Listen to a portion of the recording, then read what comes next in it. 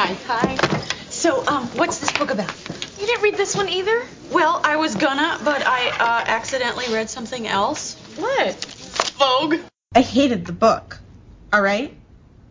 I have no idea what it's about, and the writer was clearly on drugs when he wrote it. I mean, it went on and on and on like it was written in a total hurry.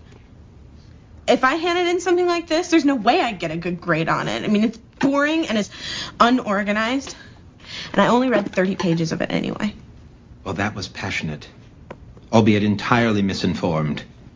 Who dares follow Miss Kelly's lucid analysis?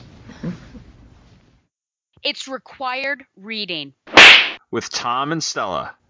Episode 50, Tess of the D'Urbervilles, by Thomas Hardy. She was a poor man's daughter. I want to take you away from this wretched place. It's unworthy of you. An aristocrat's mistress. Why not make the most of life? I was blinded for a while, that's all. That's what all women say. How dare you talk like that? Has it never struck you that what all women say, some women may feel? All right. And a gentleman's wife. Which are my hands and which are yours? They're all yours. She was born into a world where they called it an act of seduction, not an act of violence. I was your master once. I shall be so again. If you're any man's wife, you're mine. What she did would shatter her world forever. I shall protect you by every means in my power. Whatever you may or may not have done, I love you. I love you.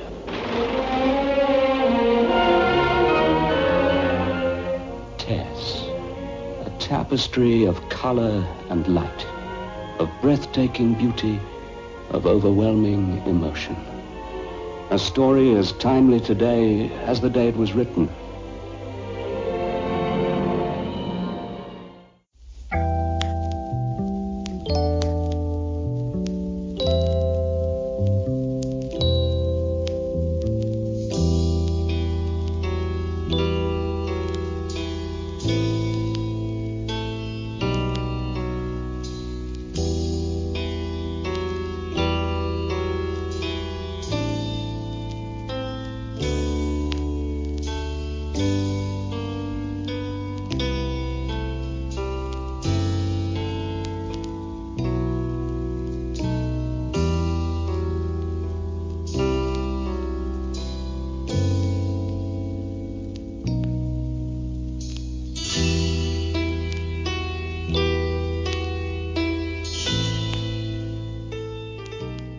Hello and welcome to Required Reading with Tom and Stella, a podcast brought to you by the Two True Freaks Internet Radio Network. This podcast, of course, is books and literature, and in this case, books and literature that we hate. And each month we take a thorough look at one particular piece of literature that we've both read, and we determine whether it's worthy of its reputation. Spoiler alert, this one is not. Well, if it's negative reputation, it is. But if it's positive, it's not. I'm spoiling my thoughts already. Way to bury the lead. This is my time. I am not leading this episode, thankfully. You can thank your lucky stars. Tom is our referee for this particular episode. Tom, welcome. Hi, how are you? Yeah, so this is a little. Man, I've got on my boxing shorts. I've got on my gloves, and they're weighted gloves. These are like Sesti, I think, that's got some metal in them. And as I said earlier in the chat, I only hit below the belt. So this should be a real interesting 50th episode that we're getting to. Oh, this is lovely. Yeah, 50 episodes in, and instead of doing a special topics, we picked a novel, but we picked a novel that we knew we would want to have a guest on for, because it's as much as Stella hates it, he loves it, and I will not reveal my feelings on it until we've actually gotten to the question we ask every episode, which is it required reading? But please welcome our guest, who is from the Relatively Geeky Network, the Quarter Bin Podcast, the Shortbox Showcase, and Darkness to Light, Professor Allen. Hello. Wait, Tess? I thought this was an educator summit. I thought we were talking about tests. Diction is not my strong point. Well, I guess I'll try. I'll try to struggle along. I've got Shag on the other line. I can get him on here any time. That's my joke. That's my joke. Oh, I'm glad to be here, Miss Bowman and Mr. Panarese. Thank you. You're welcome. I just wanted to clarify. You two do understand that my graduate degree is in finance. I mean, I am a tenured professor, yes, at a large state university, yes, but it's in the College of Business. Like, literature's not my expertise. Was that not communicated properly? That just means you're easy pickings then if you can't properly defend this book that you have multiple copies within your house. That is true. And you swear up and down that it's amazing literature. You're called on because you're going to defend this work. Well, if any point the discussion becomes a little too literary for me, I may just drop in a bit of business lingo, if that's okay. Okay. I got to go with my strength. All right. Sounds good. I have half a degree in political science, so I can just BS with either of you, and I'll be fine. Yeah, I know of all of us, Tom's the only one who has the actual pedigree to be on this show. I have a Latin major and a Latin degree and an architecture degree. So yeah, my bachelor's is in writing and political science, and I minored in English, and my master's in education. I did marry an English major, so there's that too. Not sure. Okay, I'm sure. Okay.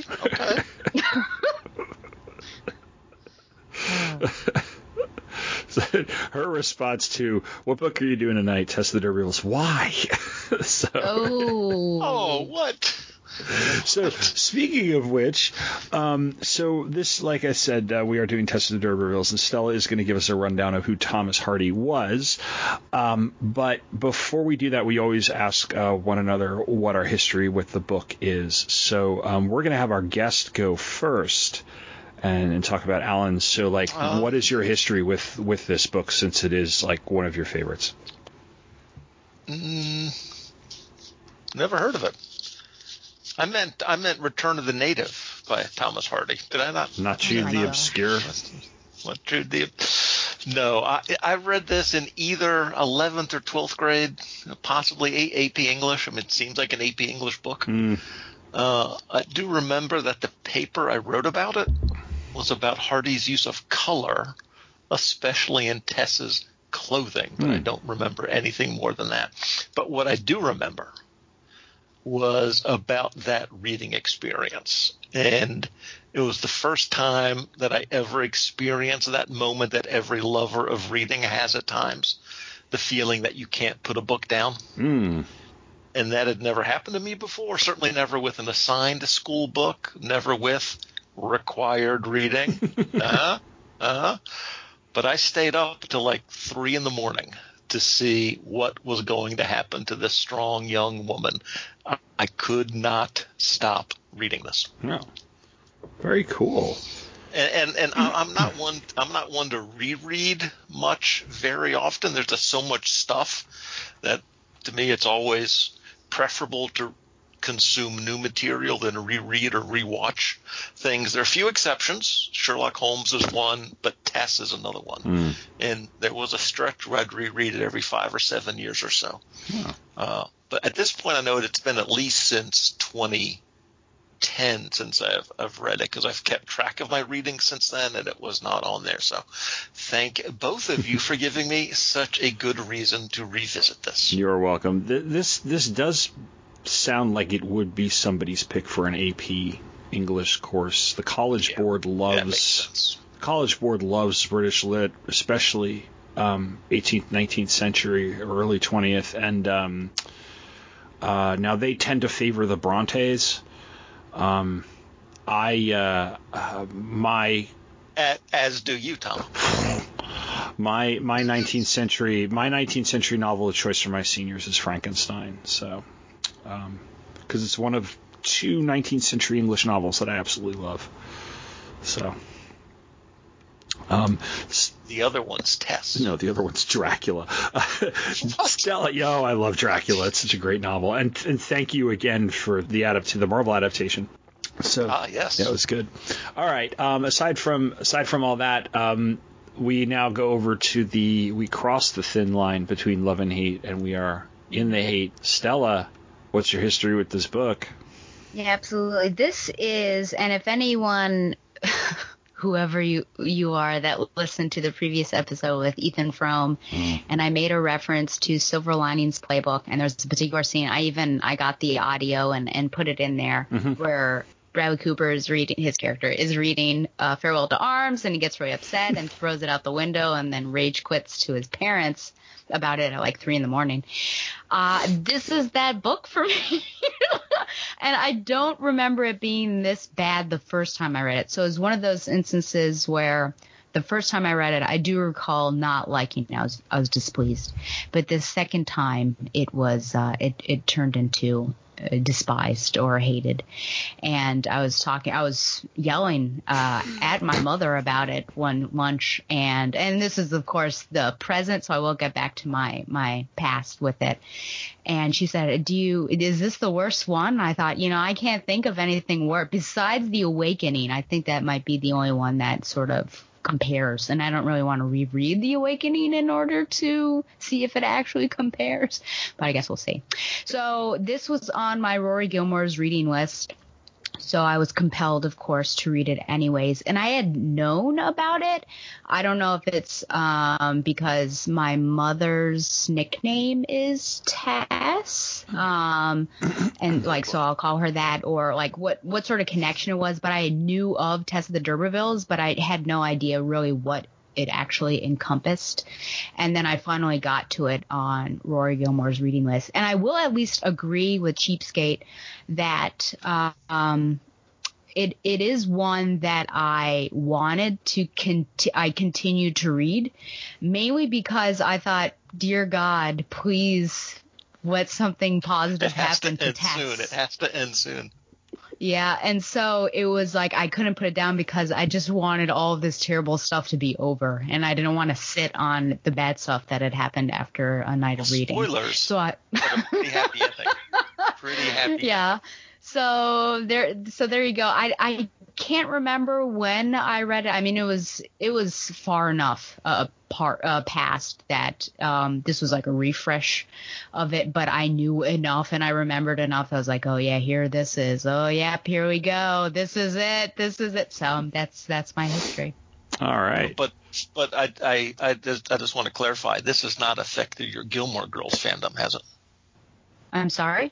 This has not affected your Gilmore Girls fandom, has it? No. I mean, Rory, she's her own individual. She can make her own choices in literature. And so if she's going to read this and then Nietzsche next, then I just have to follow that path and endure and survive.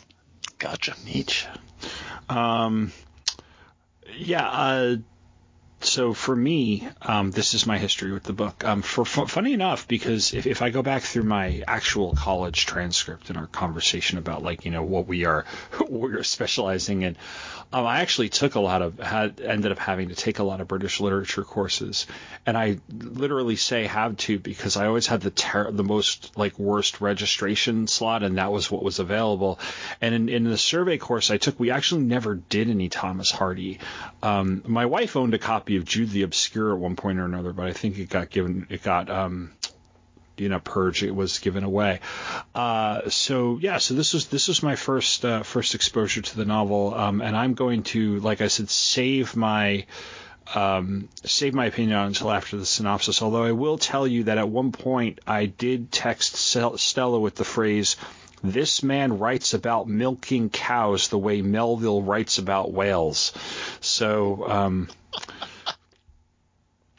there's a little bit of that, because there are typical to this type of literature bits and pieces of tedium that got so thick especially in the first half of the novel, that I ended up going and talking to Cliff for a little bit, because I was like, I have no idea what the heck just happened in the last 10 pages, and I'm not going to go reread them. So, but I will save my other opinions and stuff for after we get through our context as well, and real life history of the author, as well as our synopsis. And to tell us about Thomas Hardy, that'll be Stella. Yeah, and thanks to Cheapskate for compiling the research. So I of course, will give him credit where credit is due. So Thomas Hardy was born in 1840 in Dorset, a rural, that's such a weird word, rural region of southwestern England that was to become the focus of his fiction. The child of a builder, Hardy was apprenticed at the age of 16 to an architect who lived in the city of Dorchester.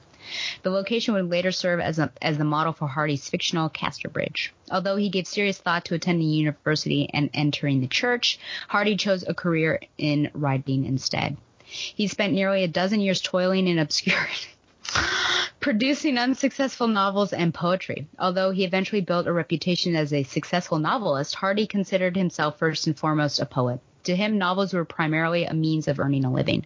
The verses he wrote in the 1860s would emerge in revised form in later volumes, but when none of them achieved immediate publication, Hardy reluctantly turned to prose.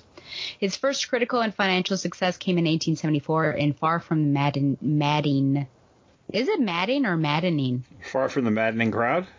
I thought that's what it was. I don't know. That's what I've heard. Well, there you go. That's a knock against Alan there. Oh, I'm not going to say it's a knock against Alan. I'm just going to say that I might have pronounced it wrong as well.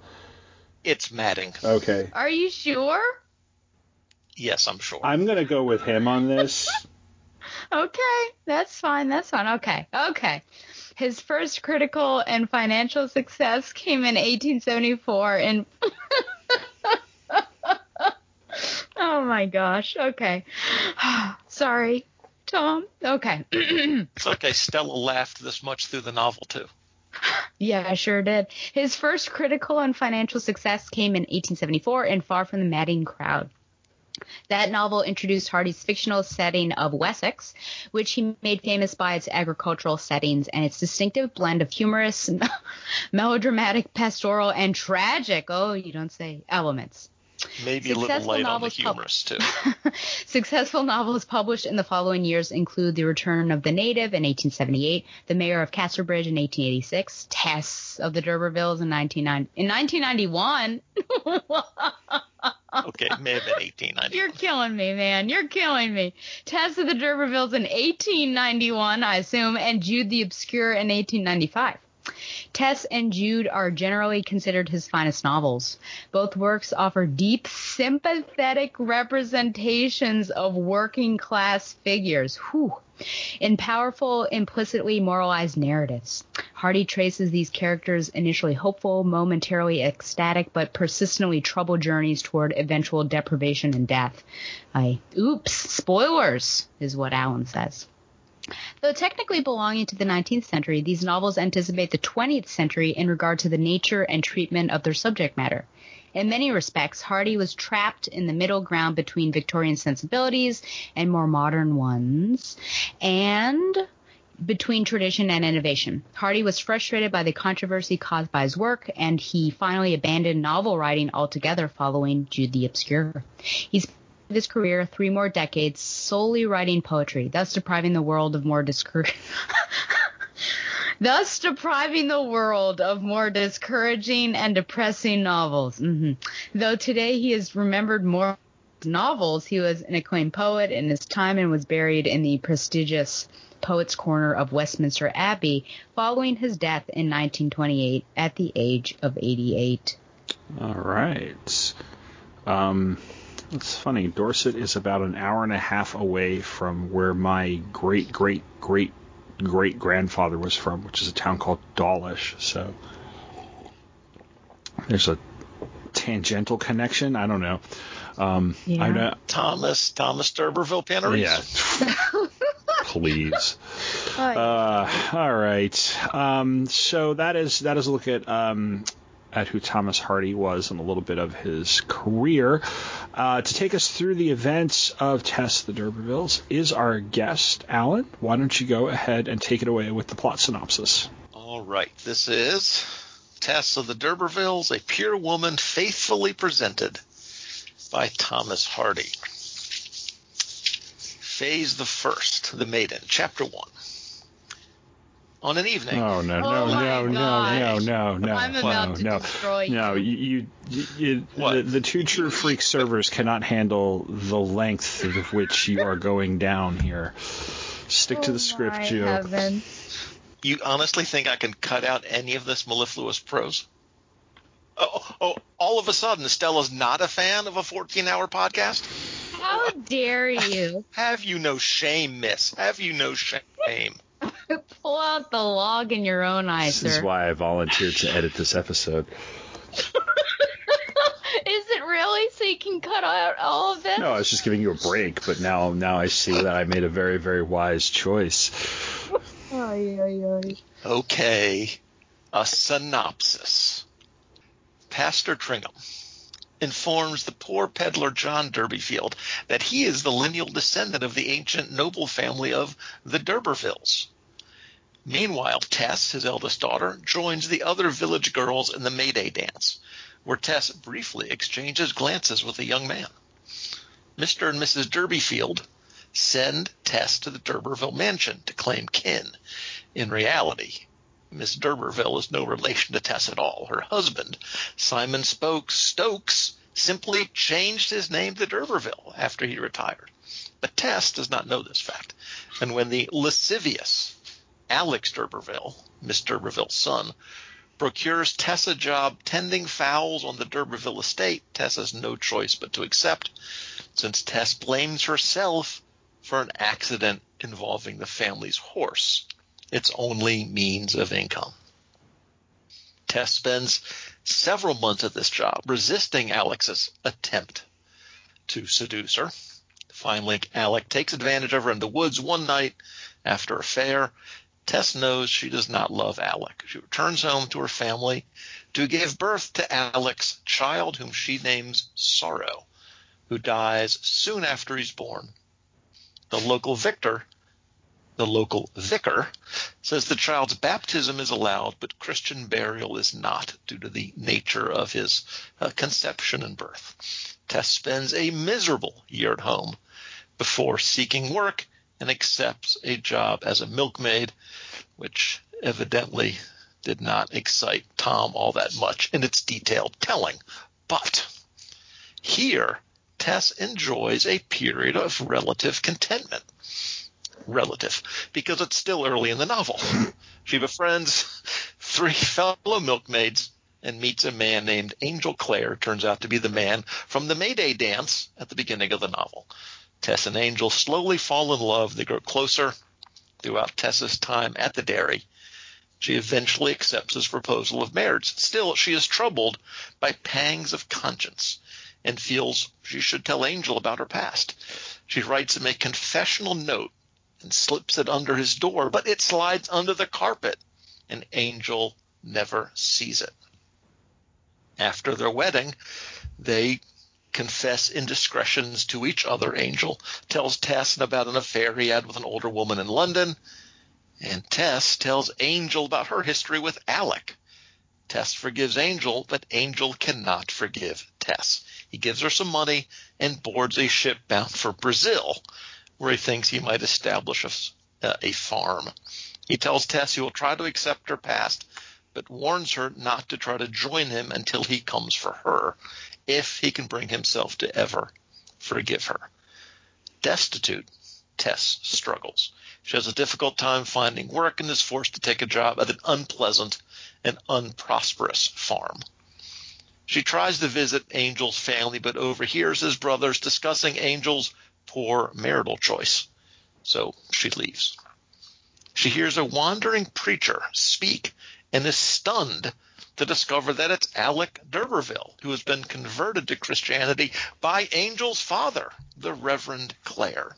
Alec and Tess are each shaken by their encounter, and Alec appallingly begs Tess never to tempt him again. Soon after, however, he returns to beg Tess to marry him, having turned his back on his newfound religious ways. Tess learns from her sister Liza Lou that her mother is near death, and Tess returns home to care for her. Her mother recovers, but her father unexpectedly dies soon after, because this is Thomas Hardy writing.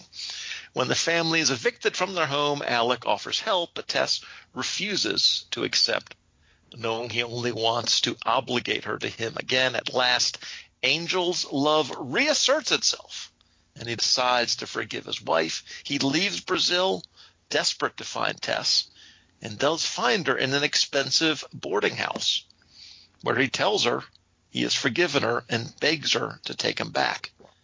Tess tells him he's come too late.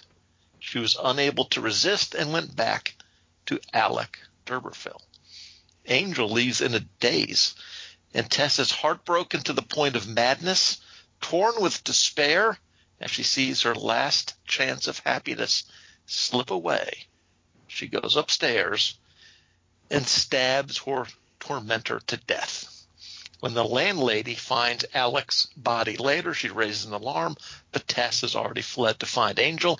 Angel agrees to help her, though he doesn't believe at first she has actually murdered Alec. They hide out in an empty mansion for a few days, then travel further. Eventually, they come to Stonehenge, and Tess sleeps there. But when the morning breaks, a search party discovers them. Tess says she is ready and submits willingly to arrest. Sometime thereafter, Angel and Liza Lou meet outside the prison.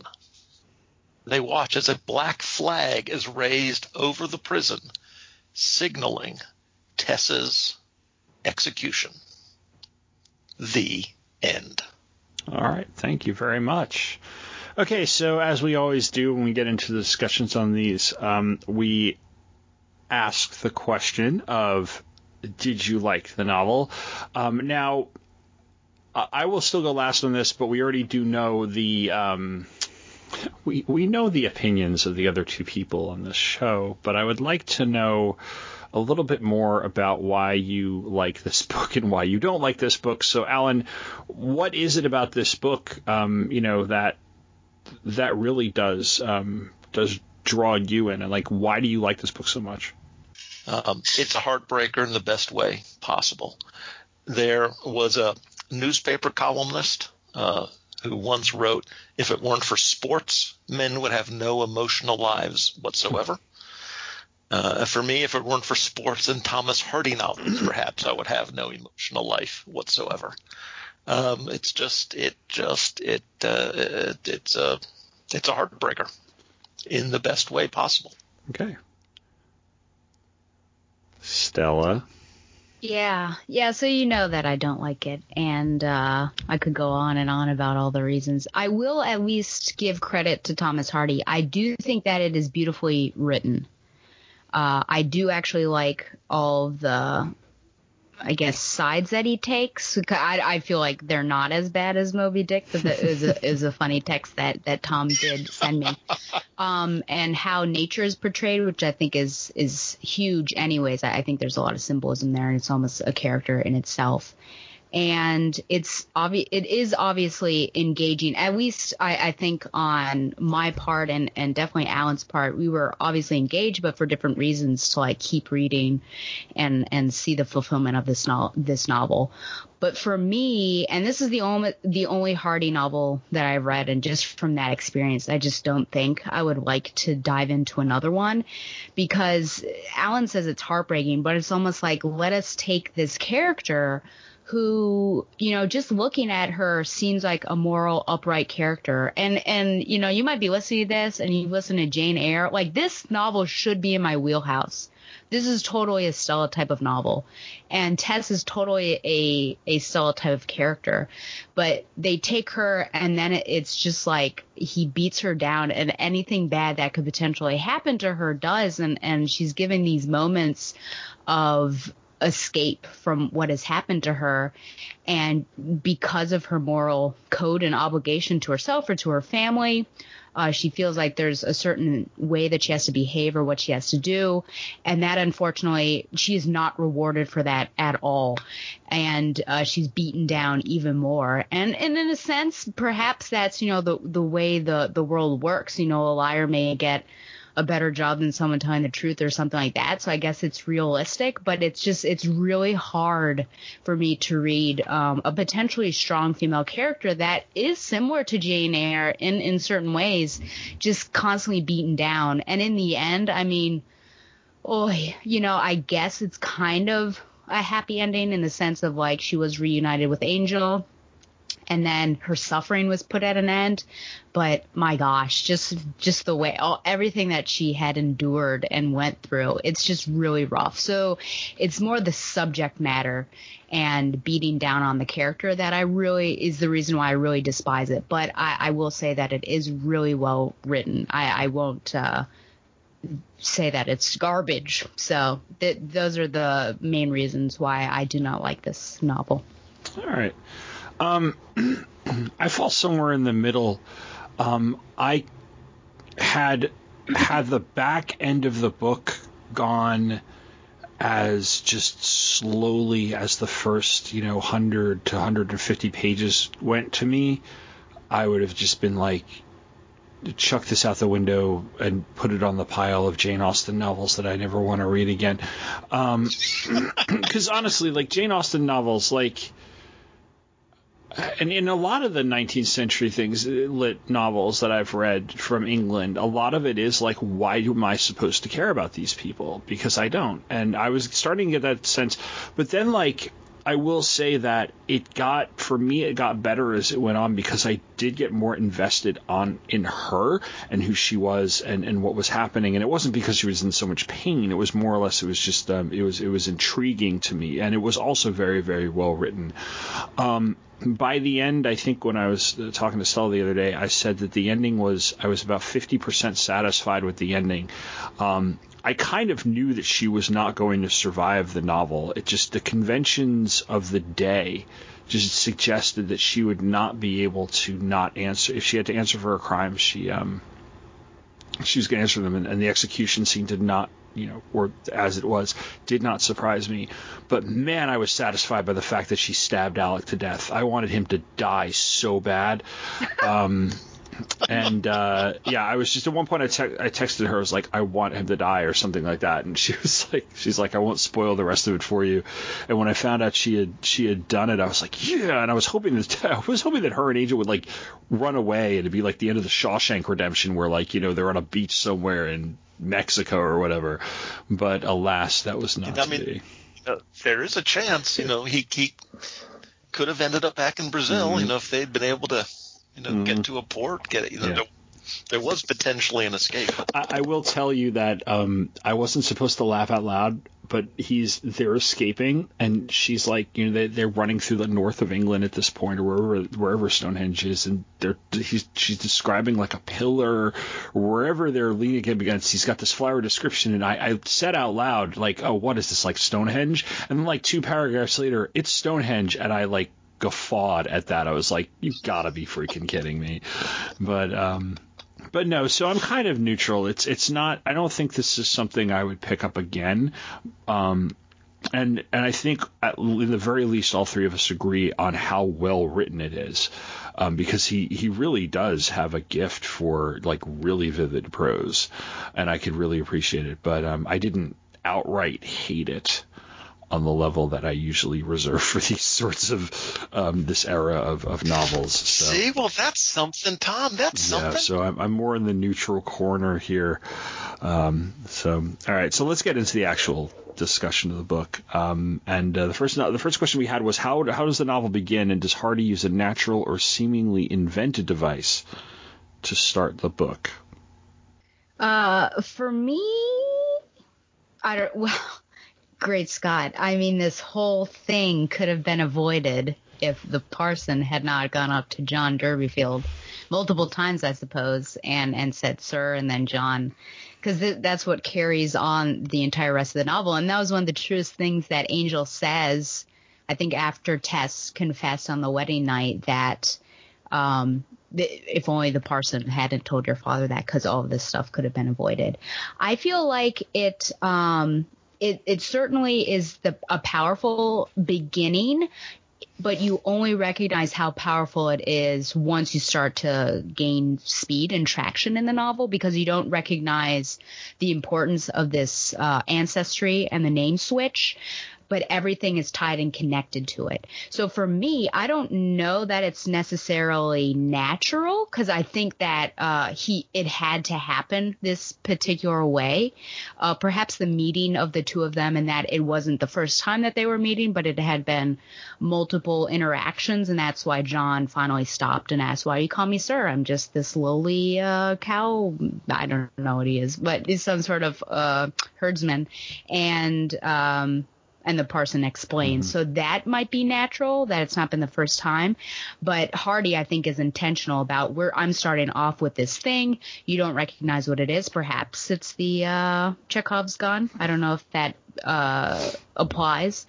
But I think that in that case, I feel like it is invented. It's a device that will fuel the rest of the novel and all the actions afterwards. Yeah, I mean, it does start. The first paragraph is the inciting incident. Yeah. It's right there. There's no background. There's no foreword. It just, it starts right there. And it's not surprising that it starts with a mistake made by a member of the establishment. Religious establishment. Also in this case, it's a mistake that is communicated and has horrible consequences. We see early on that the sort of embarrassing family that Tess comes from. Well, we've all been embarrassed by our drunk parent before. You don't have to admit that, but I think we could understand that. We see the village engage in sort of this innocent ritual early on. And in a sense, we don't really meet, but we see that primary love interest. It's sort of all there. Mm-hmm. Is her mother doesn't her mother kind of push this idea of her getting kind of meeting the people? Like her mother seems to be pretty fixated on the status that being of the D'Urbervilles will bring. Is that a character trait of hers, or is that just spurred on by this? Yeah, I think that concept of claiming kin mm-hmm. that she's encouraged to do, I assume there would be some financial benefit that they're looking for with that, as much as status. Yeah. And it's never for the benefit of, I suppose it's for the benefit of the family, but it's never for Tess's benefit. Tess is always the agent of all these designs. Mm-hmm. She almost reminds me of Mrs. Bennet in Pride and Prejudice. Like, she seems very similar to that. And even when, she's also duplicitous. I guess she's trying to help Tess out by saying, don't tell Angel. And then after it happened, I told you not to tell him, and went on about, it's like, man, woman, where are your feelings for your daughter and what she had gone through? So it's hard for me to empathize with that particular character.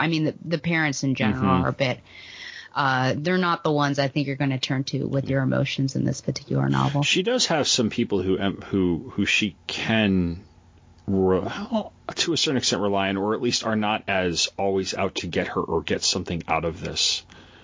Yeah. So it's not like she's got the world is against her here, but yeah, it is. She is in a tough situation where her parents are. Well, they're not the Thénardiers, but it's that sort of like they see the opportunities, so they're very opportunistic. I had wondered, and I just referenced Les Miserables, and it made me think of, although that has a much longer introduction before you actually get to Cosette. But the intro to this and the idea that you are somehow related to these rich people, and we're gonna, and the idea that you should go claim kin and be kind of lifted up by them, reminded me a little bit of Great Expectations.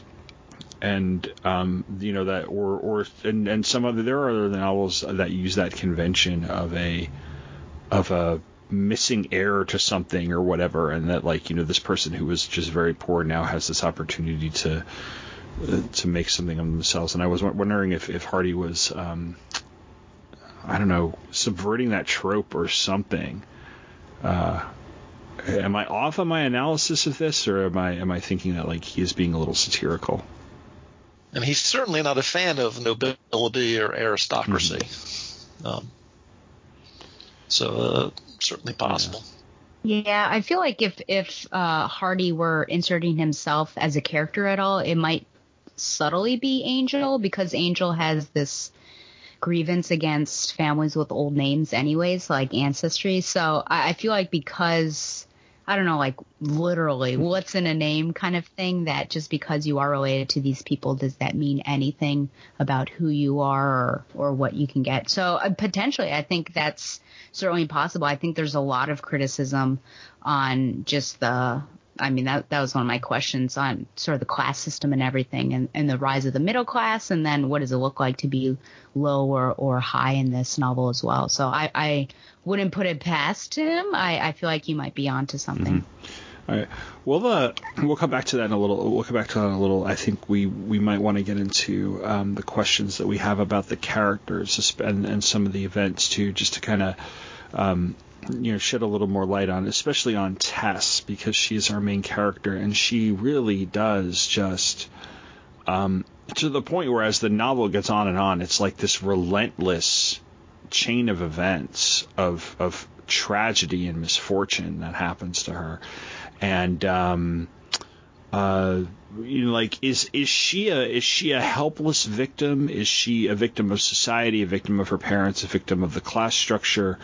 Does she have agency in any of this regard? Is she actually strong? Is she weak? What do we make of this woman who is our protagonist? Yeah, well, I think like Angel, I think I fell in love with Tess at first sight.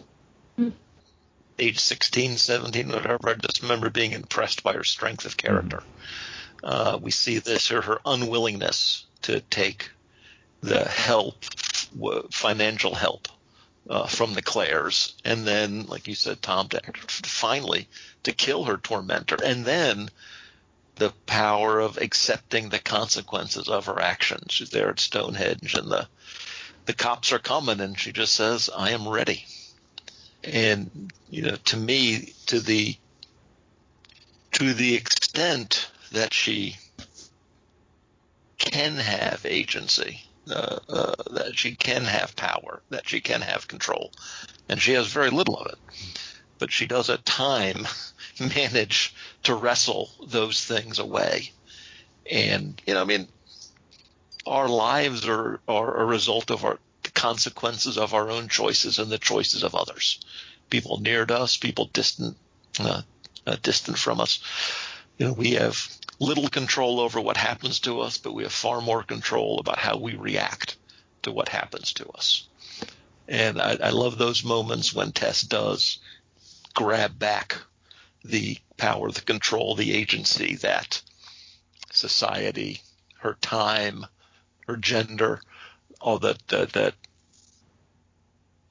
she has denied the power and the control and the agency for all of those reasons. But I love it when she is able to, at a few moments and a few times, wrestle that back.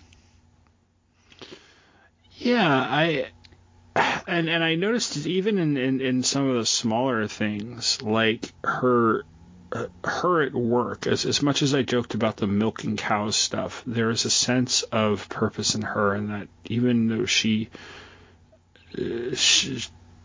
does have her woe is me moments, but there's a sense of purpose in life, and that she works very hard, and not only works very hard, but really does try to make something of herself in spite of what has been happening to her.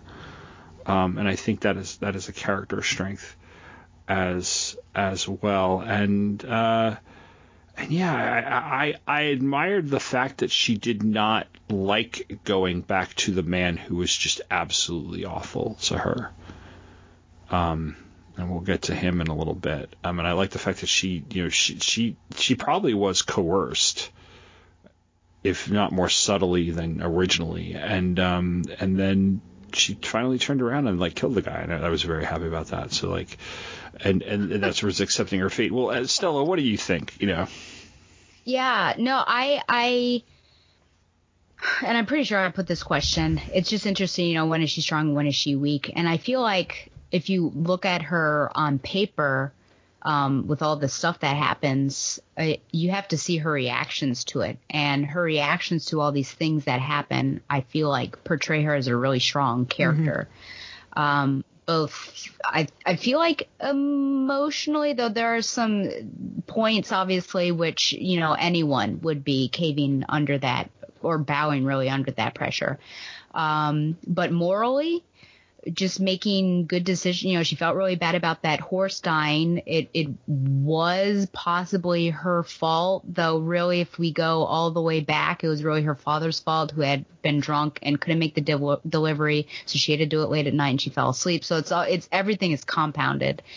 And then she felt a moral obligation to help her family. But after the assault, she leaves the D'Urberville, so she doesn't stick there. She sticks up for herself, and she doesn't stay there. She sticks up for herself and she leaves. She doesn't seem like she's naturally inclined towards hard work, but we see her multiple times actually out there in the fields, and she stops and breastfeeds and then goes back to work.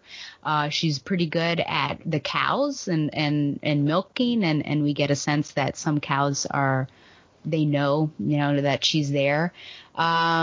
She tries so many times to not get attached to Angel or get married, and this almost just harkens back, and I feel like it's probably not too far-fetched because there are classics references in this novel, which of course I'm always going to get. There's this huge one paragraph that I think it's actually near the sexual assault that it was talking about all these. I'm like, these are really terrible similes that you're using right now, Thomas. But Dido in the Aeneid had sworn, she's like, I'll never love again, never get attached again after her beloved husband gets murdered. And then, of course, the gods, fates intervene, and she falls with quotation marks, falls in love with Aeneid, and of course, bad things happen. So it almost reminds me of that she went back on her vow and fell in love with Angel and then all these things. But she tries so hard. So if only those moments she's weak, that she gives into that, or after so much pressure from Alec, she finally agrees to be with him, again with quotation marks, and then snapping. So that's the one time her moral code doesn't really stand up. And again, it's hard to really blame her with all of this stuff that has been going on. So it's hard for me to consider her a weak character, though there are moments that I could say oh yes, she's just pushed too far. She couldn't take it as much. But gosh, what would you do in that situation? But I would say, honestly, gosh, it's coming from a woman on the podcast. But God, you said about, is it society? Is it what? All of these seem to come from the men. Mm-hmm. Everything that happens to her is because of a man doing what he should not have been doing, or was not respectful or empathetic, or not having a double standard and being a hypocrite, or just, I guess resting on his laurels. So I almost blame the male half of society for everything that went down for poor Tess. The only good person happened to be the dairy farmer. I feel like he was a pretty good man. Maybe Reverend Claire. Maybe. I don't know. But anyways, so yes, we can blame society, but a lot of it was just what are these men all of up those to? Could you say it one more time? I said that all of those classics references went right over my head. I didn't get any of that, so I just wanted to point out that interest equals principle times rate times time. Okay, well, just know so that I feel like in I'm centered again. Okay. Just know that whole scene, I think there's a lead up of different, such and such, encountering so and so in the woods. They're all rapes that happened in classical literature and Greek mythology and things. So if you didn't catch what was happening, and there's even a question that I have about the subtlety of the sexual assault, but you knew, if you were a classics nerd, you're like, oh boy, this is not going where it should be going. So But we'll talk about that. Yeah, I do. But I wanted to. I mean, the men are awful, and I want to talk about them, especially the two that the two principal ones that we see, Alec d'Urberville and Angel Clare. You had mentioned, you guys had mentioned, discuss the differences between them, but I think we have to, we really should put them side by side, because they are the two men who are romantically involved in some way, shape, or form, and I use that in the general sense because I don't think I don't find anything romantic in what Alec does to Tess, but I don't know, like, I'm seeing cruelty in one of them, and I'm seeing it's not even virtue, because he's so hypocritical when he tells her he can't be with her, when Alec tells her he can't be with her, like where he basically won't forgive her for the deceit and blows her off and goes to Brazil and then leaves her destitute. That's cruel, but it's a cruel on another on a different sort of level. Neither of them treat her entirely great, although at the end Alec is probably the one who is the most redeemable in terms of that, because of the fact that he turns around, comes back, and then after she kills Alec is going to help her get away. And then we end with him and Tess's sister.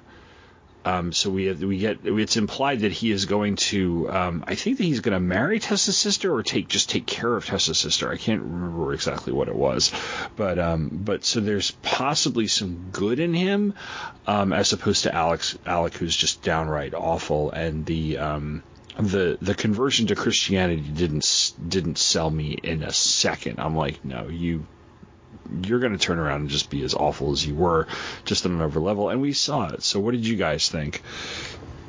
Well, I think Stella's analysis is right in that, I mean, these are two very imperfect males, imperfect in very different ways, like you were saying. Stella? Before I answer this, because I think there is some sort of connection to them in religion, Alan, would you say that Angel is probably agnostic at this point? Probably, yeah. Okay. I feel like to a certain extent we've got some prodigal sons on our hands, but in like various degrees of where in their journeys we are. And whether it's in terms of, religion, literally coming back to their fathers, or coming back to Tess, I feel like we're just seeing this. These people are really attached to something or someone, and then they're leaving for a time, and then they're coming back. With Alec, he's, right from the beginning, he's a smarmy. Is that what it is? Swarmy or smarmy? Smarmy is a good way to put it, yeah. Smarmy. He's a smarmy gentleman. And what surprises me, though, is that after the assault, he still shows attention to Tess. So it wasn't like a one and done. Like, there seems to be, and it's potentially just a perverted form of it, but I feel like he does actually care for Tess. And he even makes some sort of allusion, like, if you were to become pregnant, let me know. Or some sort of, distress like that. It was subtly hinted at. And then coming back, but, the religion there, and it's interesting because he physically accosted the Reverend Clare, but that was like a huge wake-up call for him. And it seems like he's a fire and brimstone type of preacher, so some people might be turned off. But it's like, what would it be in that parable? Maybe the seeds that they're dropped on the soil, but they don't go in. Is that the correct one, Alan? Or they spring up quickly and then are burned out. Yeah. So he doesn't have as strong a foundation, and so that's why he's like, once Tess is back in there, in the picture, he gravitates towards her right away. So it's like he had that potential, and then it turned away. So I feel like there are glimpses of the good man that Alec could be, but it's it just doesn't fully get there. He even mourns for his mother, which was shocking given the first scene that you see between the two of them, and he's not very kind towards her, but then it seems genuine, his mourning of her, once we find him later on in the story. And with Claire, he's disappointing, I think, for readers because we have such high expectations for him. He seems like a gentle man. He's loving, and then this whole thing just sort of falls in on itself, like, oh, he's got a fault. And it was a bit treacherous of him to wait until after the wedding night, even though Tess wanted to talk about their faults beforehand.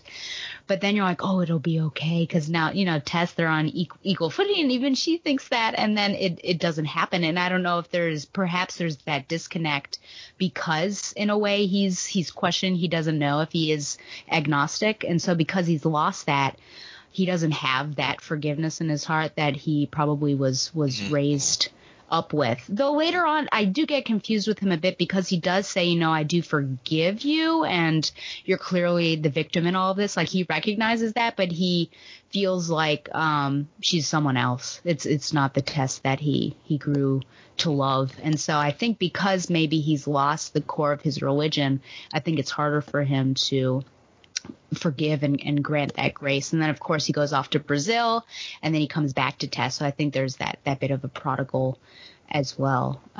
So gosh, did I analyze them both successfully?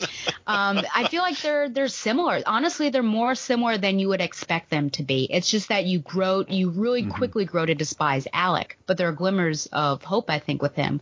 And you love Claire, and that's what Angel, and that's why it's such a heavy fall when all of that stuff happens, and you're just so frustrated. So it's just like two sides of the coin, and they both have potential. Like, be the men that Tess feels like you could be. Well, Tess didn't really ever love Alec, but yeah, I think those are my 50 cents on there. Yeah, I don't see anything redemptive in Alec. I mean, I see him as, even after he comes back, I see him as essentially pursuing her again and wearing her down to the point where he lures her in and captures her, and she's trapped when she's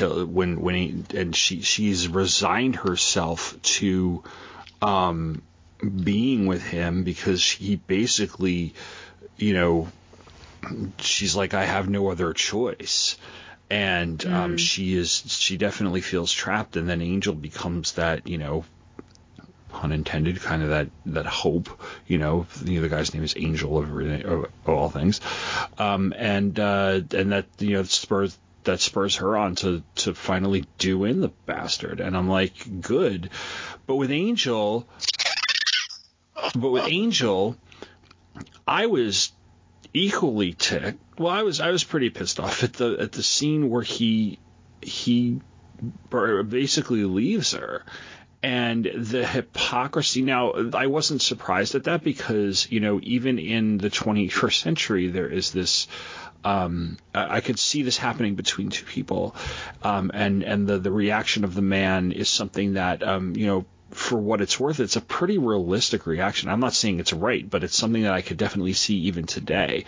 This idea of, I guess slut shaming is the effective phrase here. The idea of like, that this all happened. And I guess the deceit is the thing that is really the sticking point for him.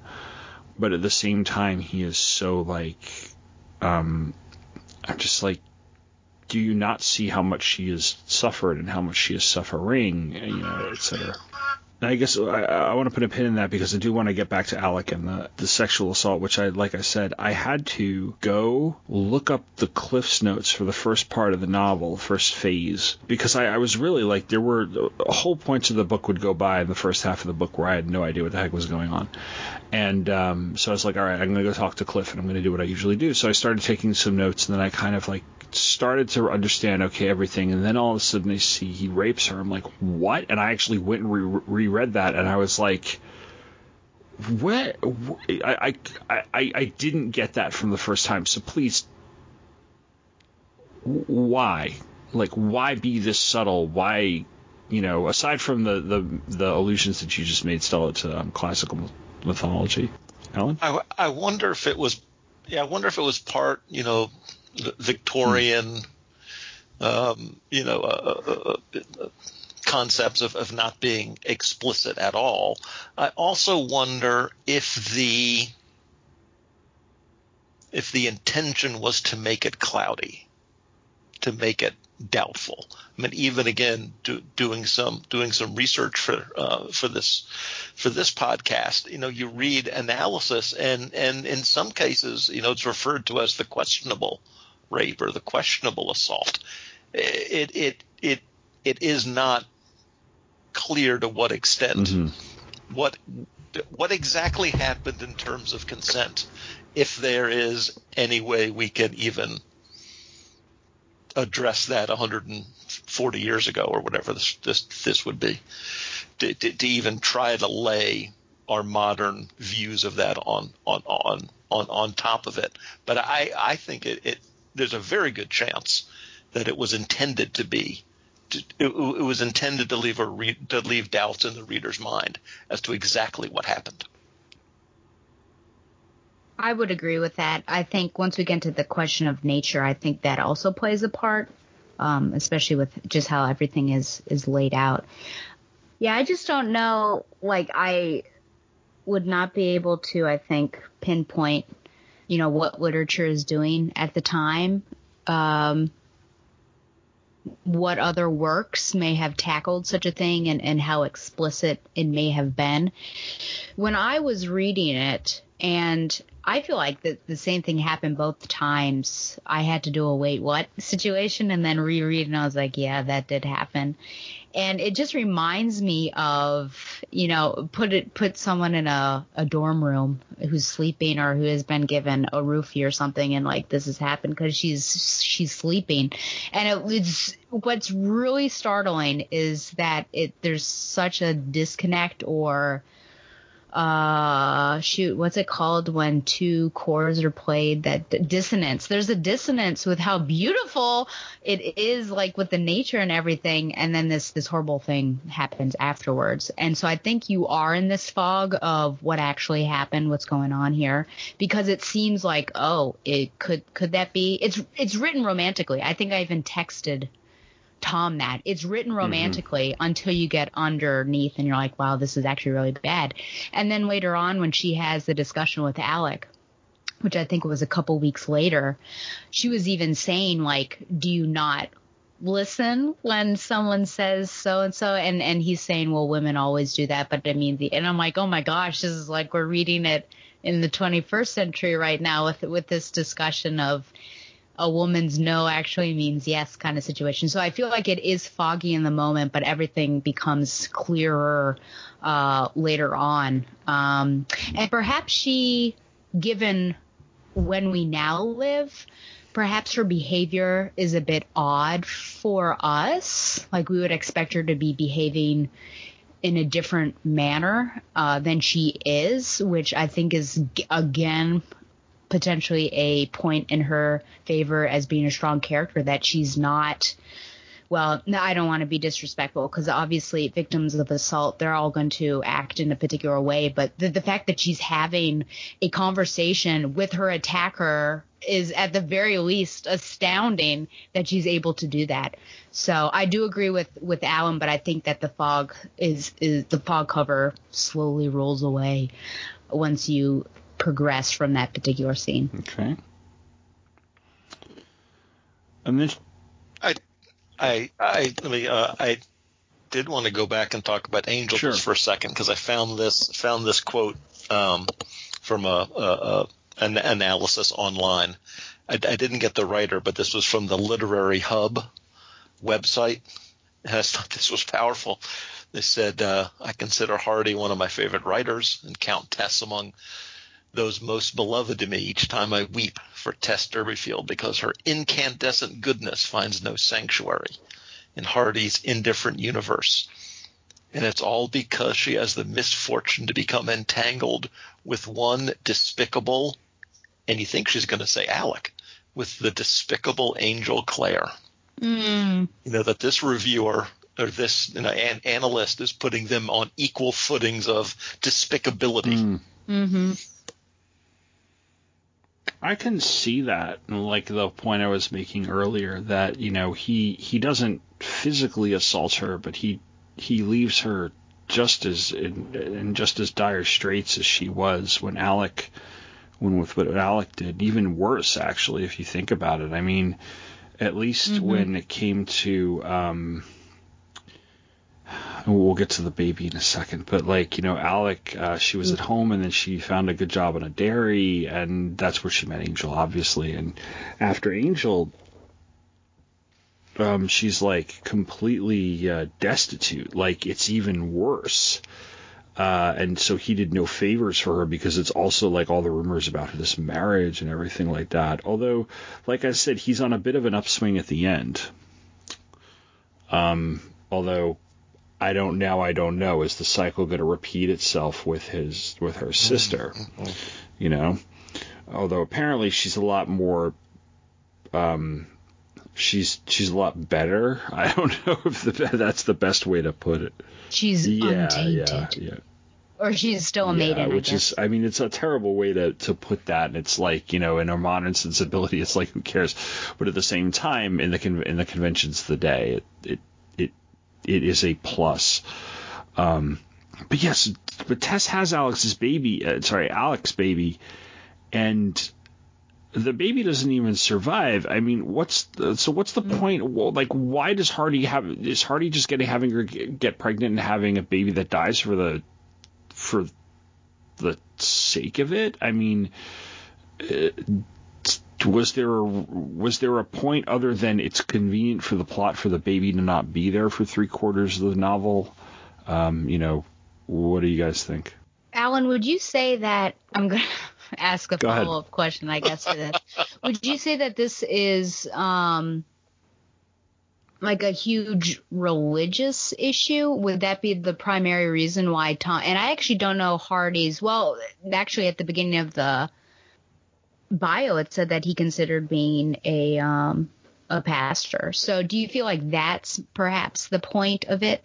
Because it does get, I would say the crux of that whole issue is once the baby dies, this discussion about souls. And I don't know if there's maybe a connection with Tess. Does Tess feel like her soul is also dirtied? And so questioning what will happen to the baby in burial is also questioning what will happen to her because of all the things that she's at. What do you think about that, Alan? Yeah, I do think it gives Hardy a chance to explore some of that religious, really direct religious content, not even, poking at, prodigal son analogies or things like that, but really to get at very particular baptism and burial, these very, very specific religious events. So I certainly think that's part of what he's getting at. I think also amidst some of the most compelling and heartbreaking, to me, dramatic moments of the early part of the book is the baptism and the burial and the conversation with the local parson. I think all those are dramatic literary moments as well.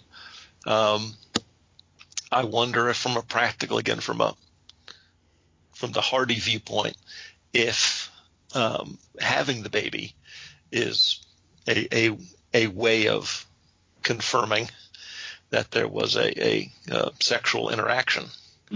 I think that's part of that, and I think Tom is also right there, and that the death of the baby, in addition to giving Tess a secret, a very dramatic secret, it gives her heartbreak. But it does give her a chance to move into the second half of the novel, into a further life without the responsibilities of motherhood. And I think there's a very practical aspect of her freedom because of that.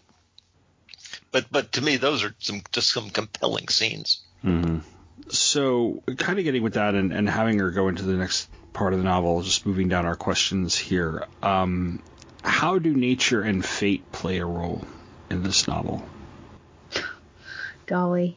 Yeah, I feel like I'll at least tackle the nature. I think I might have to think a bit more about fate, but honestly, I think we joked about it already when Alan was kicked off of Skype, and I was thinking, well, a lot of these things, it does play a role for sure. Like just the fact that Alec reappears and she's walking by to visit the parents, those little things, or the parents doing a swap of who ends up getting killed.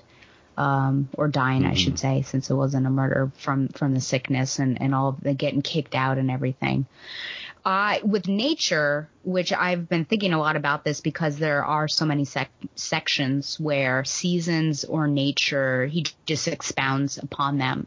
And I feel like there's definitely a purpose for it besides it being pastoral is one of his go-tos. Like Virgil. There's your other classics reference for the day, folks. Nature, I think, is a character, and at times, I would say oftentimes, it's not a good character. I was looking online and someone called it a villain, and I was like, I guess we could kind of consider it a villain. Just, I mean, if you think about the assault scene, the fact that it where she is in that section, nature basically is shading her in. It doesn't protect her. It isolates her from the rest of the world, which allows Alec to do what he does. She's a slave to the seasons and to nature because she can only get particular jobs at particular seasons, and then she gets kicked off and has to find somewhere else to go. So I feel like nature is always with Tess, and it deeply affects – it deeply affects her journey and the things that she comes upon. So perhaps, nature and fate do work hand in hand. Just because nature pushes her off the farm, she's moving the direction that she's moving. Fate comes in. Oh, look who's here. Look who's come back sort of situation. Or just the fact that it was summer. They needed a milker. She goes there. Look who's there. Angel. So I feel like they work hand in hand, but nature for sure, I think, is another character in this novel. Alan? That's too literary for me. With disgust. Assets equals liabilities plus owner's equity. Yeah, I mean, obviously there's an aspect of the turning of the seasons, and there's it speaks to cyclical nature. There are certainly aspects of that, but beyond that, I will assent to everything Stella said. I'm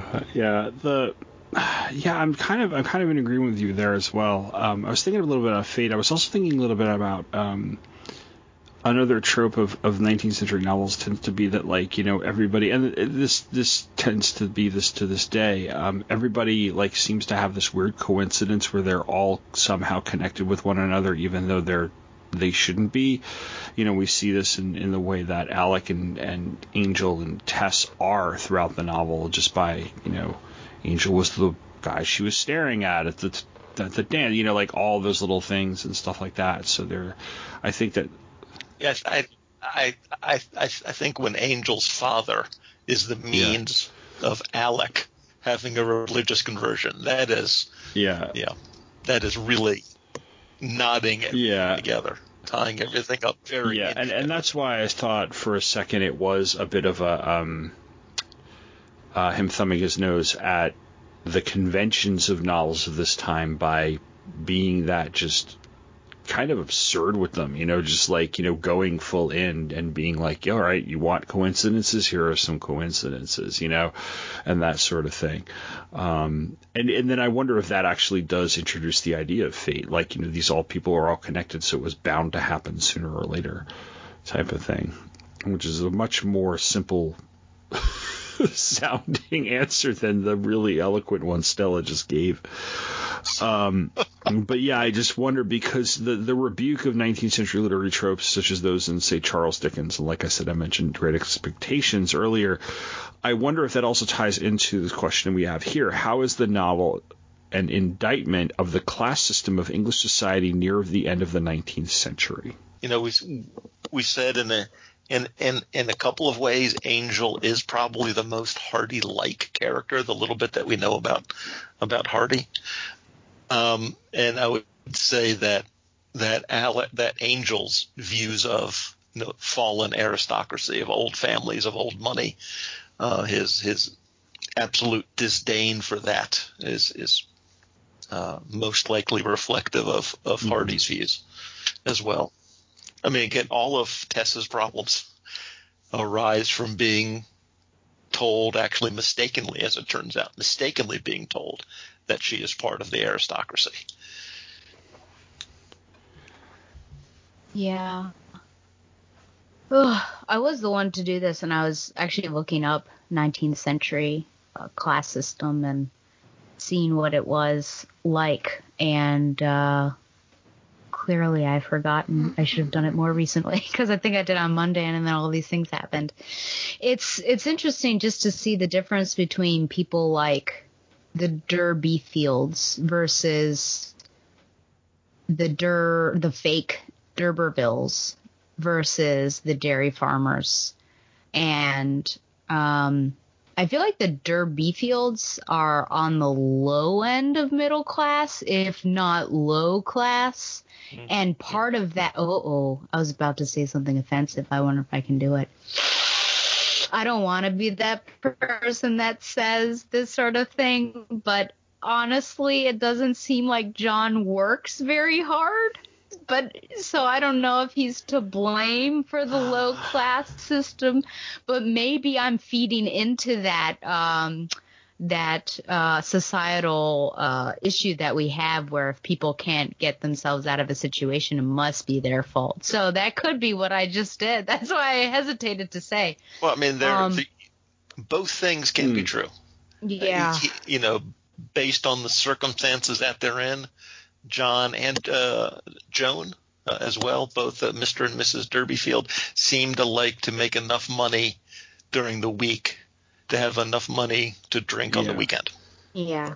Yeah. I mean, there's some interesting scene very early on where basically the parents are at the pub and they sort of dispatch in order the kids, to bring the parents back. One of the kid goes to try to get mom and dad back, but she falls asleep, so the next kid has to go. And I guess eventually Tess goes and drags them all back. So it's both things can be true. There can be something systemic and then also something personal as well, and then how those things interact. Yeah, and it doesn't transition though to the children. Like, I feel like the children have a very different work ethic than their parents do. I mean, especially I think Tess originally wanted to be a teacher, actually.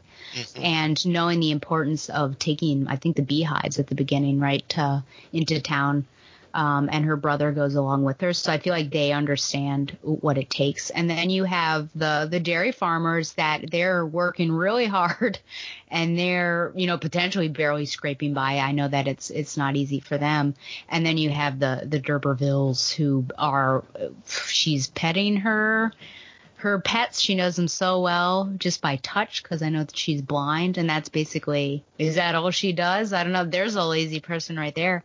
I don't know what Alec does off the top of my head, but it's interesting to see sort of the spectrum of wealth, and then how, I guess, the effort going into it, or the troubles also that they're getting into. So it's probably, I mean, largely I think it's a critique on the upper class, and then perhaps the middle class, the middle working class, tending towards more empathy. Yeah. I mean, the fact that the D'Urbervilles are who they are, literally, then they stole the title.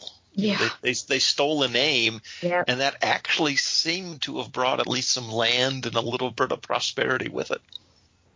Just because they picked up this, I don't know what he called it, a vacant name, or it was a line that had died out. But there was evidently some land or some wealth or an estate that went with that, and sort of whoever could claim that, I guess, got it. Yep. Very strange. Oh, and it's what's kind of interesting is, or maybe even ironic, is that she is, or her parents are pushing her on some level to do something very similar. This claim of kinship to the D'Urbervilles, And there are a number of television episodes, movies, books that have these sort of imposter entering the world of the upper crust, or the lower person entering the world of the upper crust. I mean, through whatever means there is, and so he's drawing upon that as well. Like you said, nobody in this novel, or very few people in this novel, save for like the dairy farmer, really does make it up. But I don't get the impression that the dairy farmer and his family are of want for anything beyond what they have. And maybe I misread that. Like with Tessa's parents, like we were saying at the beginning of our discussion, they kind of push her into this because they see dollar signs in a sense. Mm-hmm. The dairy farmers, they just seem to like want to make a living, like they want to make a living. So, and I think that the Tessa's parents, as Alan put it really well, you can have both in that sort of system of oppression where, there are things that you do to yourself that you're responsible for, but there does come a point where the systemic oppression, you hit a ceiling, and they seem to be very aware of that. Even if they're not aware of what they're doing to themselves, and want to see that like maybe she can get above that ceiling by getting into this family, or whatever it is. So, and it kind of happens again with Angel's family as well. It's like they're not. I didn't get the impression that they were poor. I got the impression that they were pretty well off, and then it completely backfires on her too. Yeah, and it's interesting. One thing that the Reverend said to his son is that you'll probably have more worldly wealth. He was saying this to Angel. You will have more worldly wealth than either of your brothers. Because I guess presumably they were taking a vow of maybe not necessarily poverty, but just going, taking up a profession with the cloth wouldn't be lucrative. And I guess being a farmer would be more lucrative than that. So that's also something that was interesting to read. So many editions of the book include this subtitle, "A Pure Woman Faithfully Presented." What do you think Hardy was getting at with that commentary, and do you agree? I think I want to say he's being sincere, yet at the same time he's pointing out the irony in the phrase, and that she was very pure when she started, and just we saw her get just corrupted's not the right word. It would be a word that would be used for this, but she's definitely tainted or whatever. If I'm using kind of the convention of the day, I think like tainted or corrupted would be that, and maybe like you're saying, he's kind of showing how what is going on around her, is ruining her in a sense. So I don't, in a sense that I agree, and I think he's snickering at the idea, and that's why he's doing it. But maybe I'm reading a little too much into it. What about you, Alan? No, I think that's right. I think that was actually one of the controversial things was his use of the word pure. I mean, he is very specifically expanding that definition. As we said in the sort of the Victorian moral code, purity specifically about a young woman simply meant virginity and nothing else. But he's offering a much broader, different definition of pure. And I think his point is that she is pure start to finish in terms of the novel. Pure in heart, pure in spirit, pure in love, sort of despite what is going on around her, things of her own making and things of other makings. I think he's saying that she's a victim of the moral code of her era. Yeah, and I guess there really wouldn't be any sympathy towards her, which when we get to capital punishment, I mean, that's another thing too. But just the fact that people were giving her side eyes. I remember when she was engaged to Angel and they went to that town and Angel almost came to blows with some guy because he was looking at her or talking about her, and other people look. So though they didn't know the circumstances, obviously, but I guess this gets back to your slut shaming that you had mentioned before, Tom. But just there's not much. There was not much empathy towards those type of people, unfortunately, victims of sexual assault. I'm sure she would have been blamed because of, what was her name? The Queen of Aces or whatever, Spades. I can't remember what her name was. Because people kind of already knew that she was a pet of Alec. I do like this subtitle. I think that, it would be hard for people to reconcile with. I'm also just thinking about this faithfully presented, that second part, and wonder if there's a dual meaning there. Faithfully, obviously, trying to keep to the facts as much as possible. But I just wonder if, given the fact that it's, full of faith, that sort of thing, I just wonder if there's a religious undertone to it as well. Though I'd have to think about it more to make some sort of connection that's not fleeting or explanation.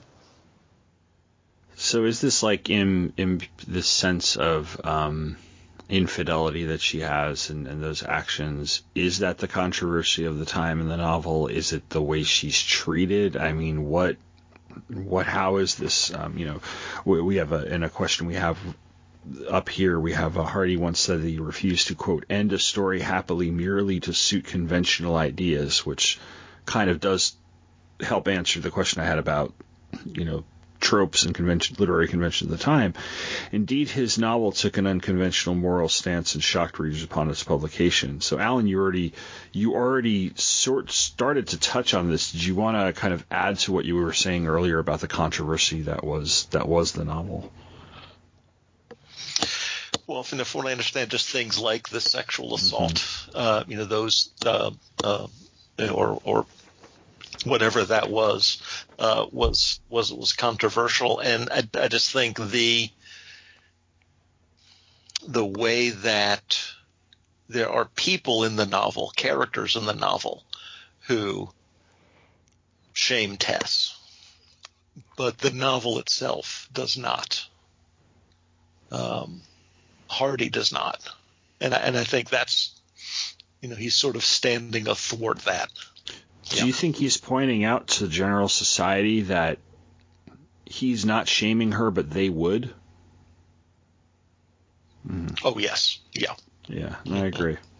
I think his sympathy for the character is different than what readers may have expected. And I think just the fact that you've got these two men who have had dalliances, Alec, of course, more so than Angel, which, of course, is another connection between the two. Like, he's really putting that in the faces of people. Like, look how men are allowed to do this sort of thing. Yes, it might be frowned upon, but I feel like they're not slut-shamed at all. And then you have basically a similar situation with Tess, and she's confessing it to Angel, and similar, I'm taking some leeway with that word, obviously, but the fact that she forgives him for his youthful indiscretion that he does regret, and she is not forgiven at that point in time for something she had no control over. I think that probably would have also been really controversial, and it would have been, I feel like it would have inflamed readers, like, oh my gosh, how could Angel not forgive, without people putting a mirror up to their faces of, like, I think Thomas is probably doing that, putting the mirror up to readers' faces, but maybe them not recognizing that they, in fact, in society have this double standard as well. I got a couple more questions left. So getting back to Alec and the the rape at the beginning, and then he comes back at the end. And he's been converted to Christianity, mainly by Angel's father. In different drafts of the story, he had Alec's conversion run the range of true and sincere to money-making charlatan. What do you think of this conversion? As portrayed in this published edition? As much of a bastard as I think he is, I think he genuinely felt that. I think the conversion for him was genuine in terms of his beliefs. Like, I don't think he was trying to grift anybody with his preaching and stuff, in so much as that was pure. But at the same time, it didn't fundamentally change him, and he was still an awful person. And we saw what and was on his way to continuing to do to test what he had been done to her. So I don't know if Hardy's poking fun, or not even poking fun, criticizing, because poking fun is laugh, ha, ha. This isn't really that funny. But he's criticizing, religion's role in this in some way through that. But I would like to get you guys' take on that, since you're both, both of you have more of an area of expertise as to my lapsed Lutheran behind. Yeah, I mean, we've talked about this a little bit already, but I would say it was, probably not a good idea for him to become a preacher right away. Yeah. No, this quickly into his conversion process. I think Reverend Clare would have done better to have discipled him for quite some time before he was sent out into the world to preach himself. Training wheels. Yeah, he's almost like Paul, isn't he? Where he was, Yeah, it would be a radical conversion. Yeah, it very much seems like that kind of thing where you've got this one lifestyle and then all of a sudden not. And so, but Paul, before he started his ministry, of course, went off and was alone to prepare himself. So, yeah, I agree with you that he probably needed to not necessarily be alone, but I mean, he could have been, but also had some tutelage with Reverend Clare. I don't think it makes sense for him to be a money-making charlatan, if only because shouldn't he have had a pretty sizable inheritance from his mother, unless he squandered it all. So that would just be a bit bizarre, because you'd have to follow his downfall of he lost all this money, which I guess Hardy could have squeezed in there, and that was the reason why. And it's clear that money doesn't mean as much to him as Tess does, given the fact, or at least the lust for Tess, given the fact that he had a commitment at some sort of fair and then blew it off in order to be with her. Mm-hmm. Yeah, so I feel like it's attempting to be sincere. Like, he seems like he's got the fire under him of a first-time convert. So he's really going at it. But like Alan said, I think, yeah, he needed some time first and maybe not jump right up the ladder. Plot-wise, it does set up him in that conversion, and then his pursuit of her. It sets it up as the reader possibly having a little bit of hope that he has actually changed. So if he was a money-making charlatan, we saw that pretty much right away, we would have much, I think Hardy would want us to have much more, like, outwardly right there, overtly disgusted by him, like, oh, he hasn't changed. And then here he adds a little bit of nuance to it, because he complicates matters, because he's using a supposed a conversion, of being saved, so to speak, is not something that's taken very lightly, and it's also not something that's really seen as a negative thing. It's redemption, right? So we're like, oh, he's redeemed, and this maybe, and he's undermining that. So I do appreciate the kind of layering he does with that, as opposed to just making him an outright grifter, Yeah, I do feel like there are some red flags for me anyways, because again, he's not listening to Tess when she's saying no, because she says no so many times and is like, stay away from me. And on one side, I can kind of see like him pursuing in order to find forgiveness. Like I think about an alcoholic and once they leave, or I guess as they're in Alcoholics Anonymous, they're supposed to it's one of atone the for what they've steps. done or apologize to anyone. Yeah. So I can totally see that, but great Scott, give her space. And he's just not listening to her when she's saying no. So for me, that's a red flag that the Alec that I knew at the beginning is still in there. So it's just, he's a baby. He's a baby Christian, I think, and he still needs that milk. Well, it's really dark, and like I said, he gets what he deserves at the end. I'm sorry, I wanted this bastard to die. But setting aside our views of capital punishment in the real world, we end with her execution. I will tell you before we get to the how we feel about it. As far as how that scene is written, I really liked it. I know that Hardy's writing before cinema existed in its modern sense, but it was a really cinematic scene to me, and I was like, oh, this is a really cool scene to end the book on, because the way he's describing it, I can picture it exactly. The way it's lit, the way it's shot. I was like, so that's when I say the book is really, really well written. It's moments like that where I'm like, yeah, I could see why, Alan, you really, really enjoyed this, because it was really engaging.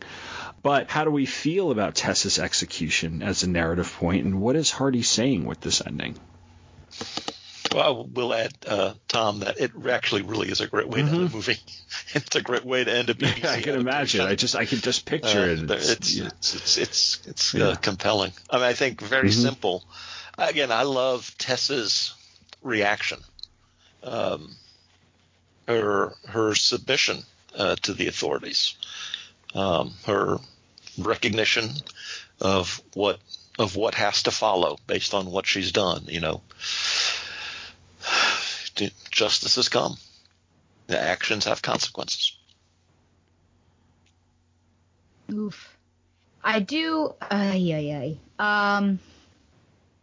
I do have a problem with I don't have any problems with the murder. But one of the problems is I don't know how Tess was able to overpower. Tom has no problems with it whatsoever. Hey, you don't know how she was able to what? And you love it, so I'm contrary. I don't know how Tess was able to overpower Alec, so I do have questions. I'm a bit dubious about the whole thing.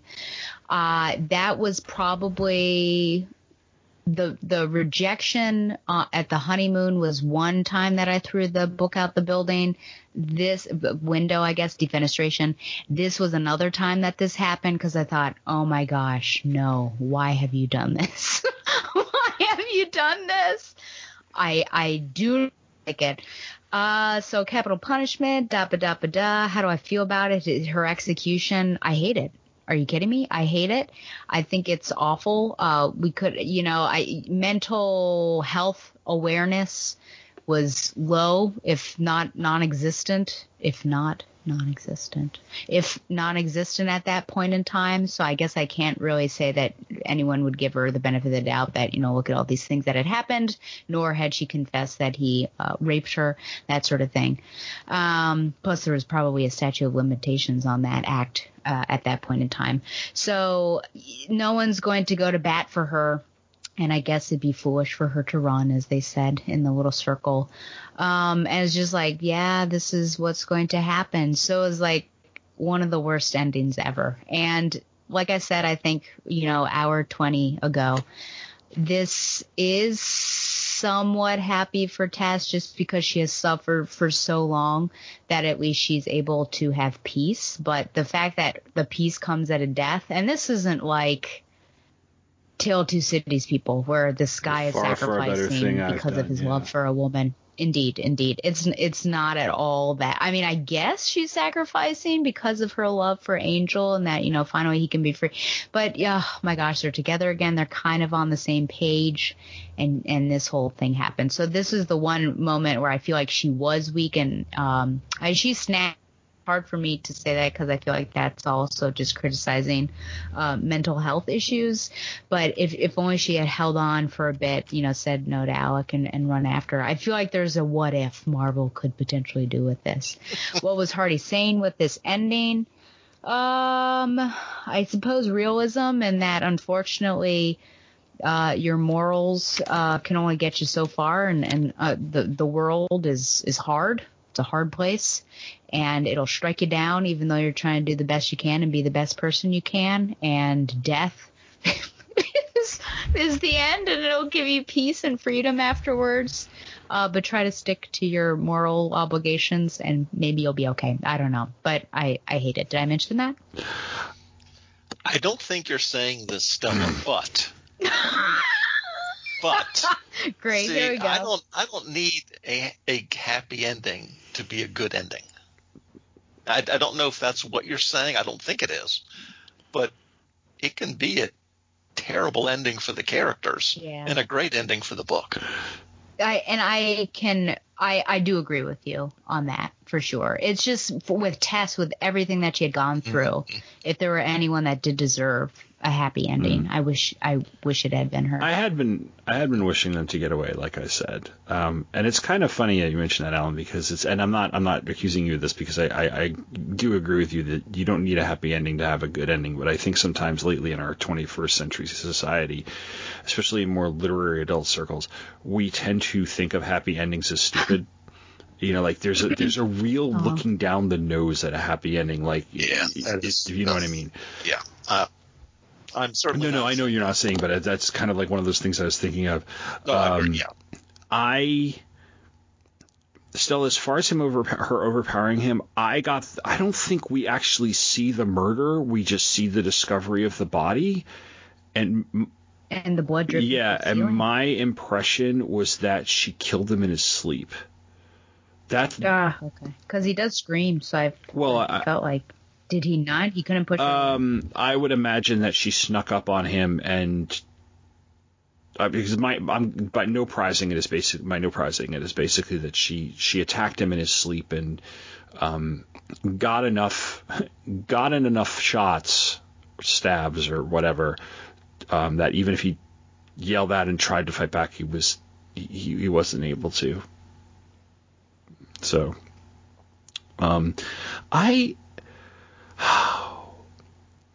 there's something, I think I see your points there, what you were just making, Stella, about morals and stuff in regard to the execution.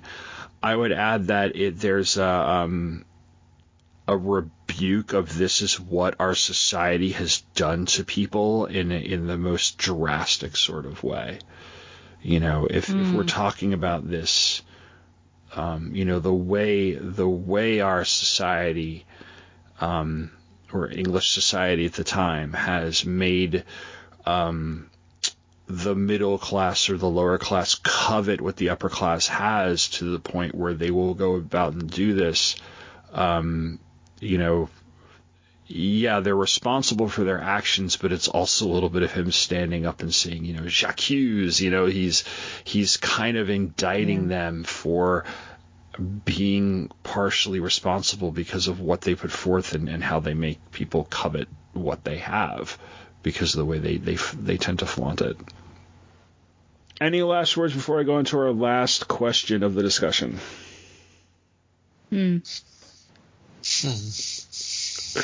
All right. So the last question we always have for discussion is this required reading? Alan? Well, here's the thing. I think not every book, not every piece of art is for everybody. But I think if you're someone with a heart, with a soul, with an ounce of compassion, then yes, this book is for you. Okay, maybe I overstate. Stella? I mean, that was insane. I don't even know how to respond to that. If you've got compassion, you need to read Tess of the D'Urberville. Let me tell you something. Sure, compassion. Okay. It's going to try your empathy for sure. Humanity. What are you saying? Maybe just an ounce of humanity. Maybe, but I would say if you've got any humanity, avoid it so that you're not like down in the dumps for. If you want some novels that you would like to try your humanity or compassion, I can recommend those that don't destroy people. Well, I guess they kind of do, but it's a good life lesson for all of us. This is not that. I would say it's not required reading. I think that I would say go for Jane Eyre because Jane Eyre it is fraught with similar challenges. And not everyone makes out okay, but for the most part, it's got a happy-ish ending. And that's more of you're rewarded for your moral uprightness rather than the world will squash you for being morally upright, which is rather disconcerting when reading Tess. And it's hard for me to recommend a book that, a female character is just like pushed down. Try as she might to get out of there. It's like reading Batgirl, in the current age anyways. So for me, that's a no, but I will again say that it's beautifully written and it is really engaging, but for me, it's a no. And much like the beginning of the discussion, I'm going to come in the end and have sort of an in-between here, because I think if you enjoy 19th century books and if you're like studying them in this sense, I think I would assign this if it was like a 19th century English survey course, because of the way it looks at English society. I think the way it looks at English literature. So it's and also because of the way it's written, I think it's written really, really well. In a general sense, I would skip this because I don't think it necessarily is to kind of like something more than just something specific like like a course or something that I would require it to be reading. So I'm in the middle once again. So. Stuck in the middle. Right, so, but what I am glad about is I'm glad that we did this because this was a lot of fun, despite that it was in late 2020 in a year that's been very, very tough. It's like, let's read a novel about a person who gets constantly kicked down. So it's on it's on brand with the year in which we read and recorded this. Well, I appreciate your kindness, your openness, your willingness, your hospitality. Now, I offered none of those to you. We don't have any feedback this episode. We'll address any that we get in next episode. So as always, please make sure you send that to us, email, Facebook, etc. And before Stella asks me to reveal what episode 51's book is, Alan, why don't you reveal where everybody can find you out there? Okay, first off, I do want to just nail down, did we say for episode 100 we're going Mayor of Casterbridge or Jude the Obscure? Wow. One, did we agree on which? Okay, you guys can get back to me on that. Yes, again, thank you for the welcome. I do appreciate it. Most of our work in the podcasting field is comic book related and can be found at the Relatively Geeky Podcast Network. That feed includes the show, the Quarter Bin Podcast, or as I like to call it nowadays, that, sort of cheap, relatively. Let's not get too, stuck on the details podcast because, you need to have an open mind about these things podcast. What's that, Stella? Oh, my God. What's that? Huh? You're such a liar. I got about 2 hours since the call before we got here, so. Well, that feed also includes the Comics Reading Journal and the show hosted by me and M, Short Buck Showcase. And a few years back, we started a side project called Dorkness to Light, which is a blog and podcast all dedicated to the intersection of pop culture and faith, religion, spirituality, those sorts of things. It's a particular interest of ours.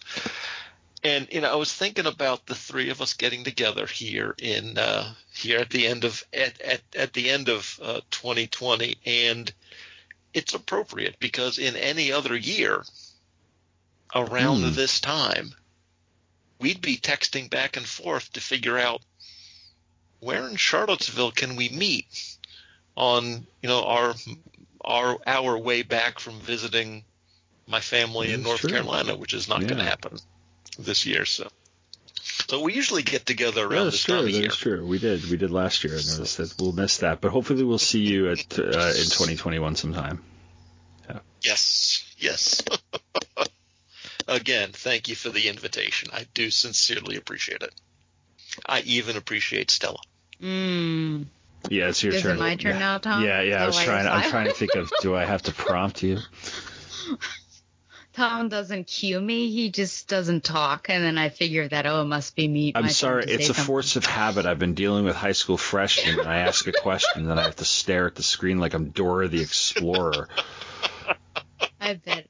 Okay, well, yeah, I can't hand raise on Zoom here.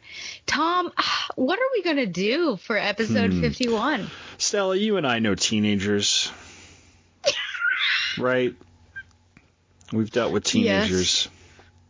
We've dealt with surly teenagers, pissy, disaffected teenagers. No, are we going to do the Outsiders? No, we're going to do the ultimate pissy, disaffected teenagers. Stella, reading The Catcher in the Rye. Yes, nailed it. It's finally happening. Your favoritist book. Oh, it's in the top 5. In the top spot right now is Fahrenheit. But it has for years. It's been in the top 5. It's been like a good decade since I last read it, so we'll have to see where it is. But yeah, Catcher in the Rye next time around. So until then, like I said, you can follow us on Facebook, Twitter, etc. And as always, thank you very much for listening, and take care. And if a parson meets you on the road, listen to any religious advice that he may give you, but do not listen to any personal or ancestral advice that he may give you, please. And to make another reference, if a pardoner meets you on your way to Canterbury, he's probably trying to get your money. But there's a whole other century and a whole other work of literature that maybe we'll get to in some part one day. Good night. Goodbye.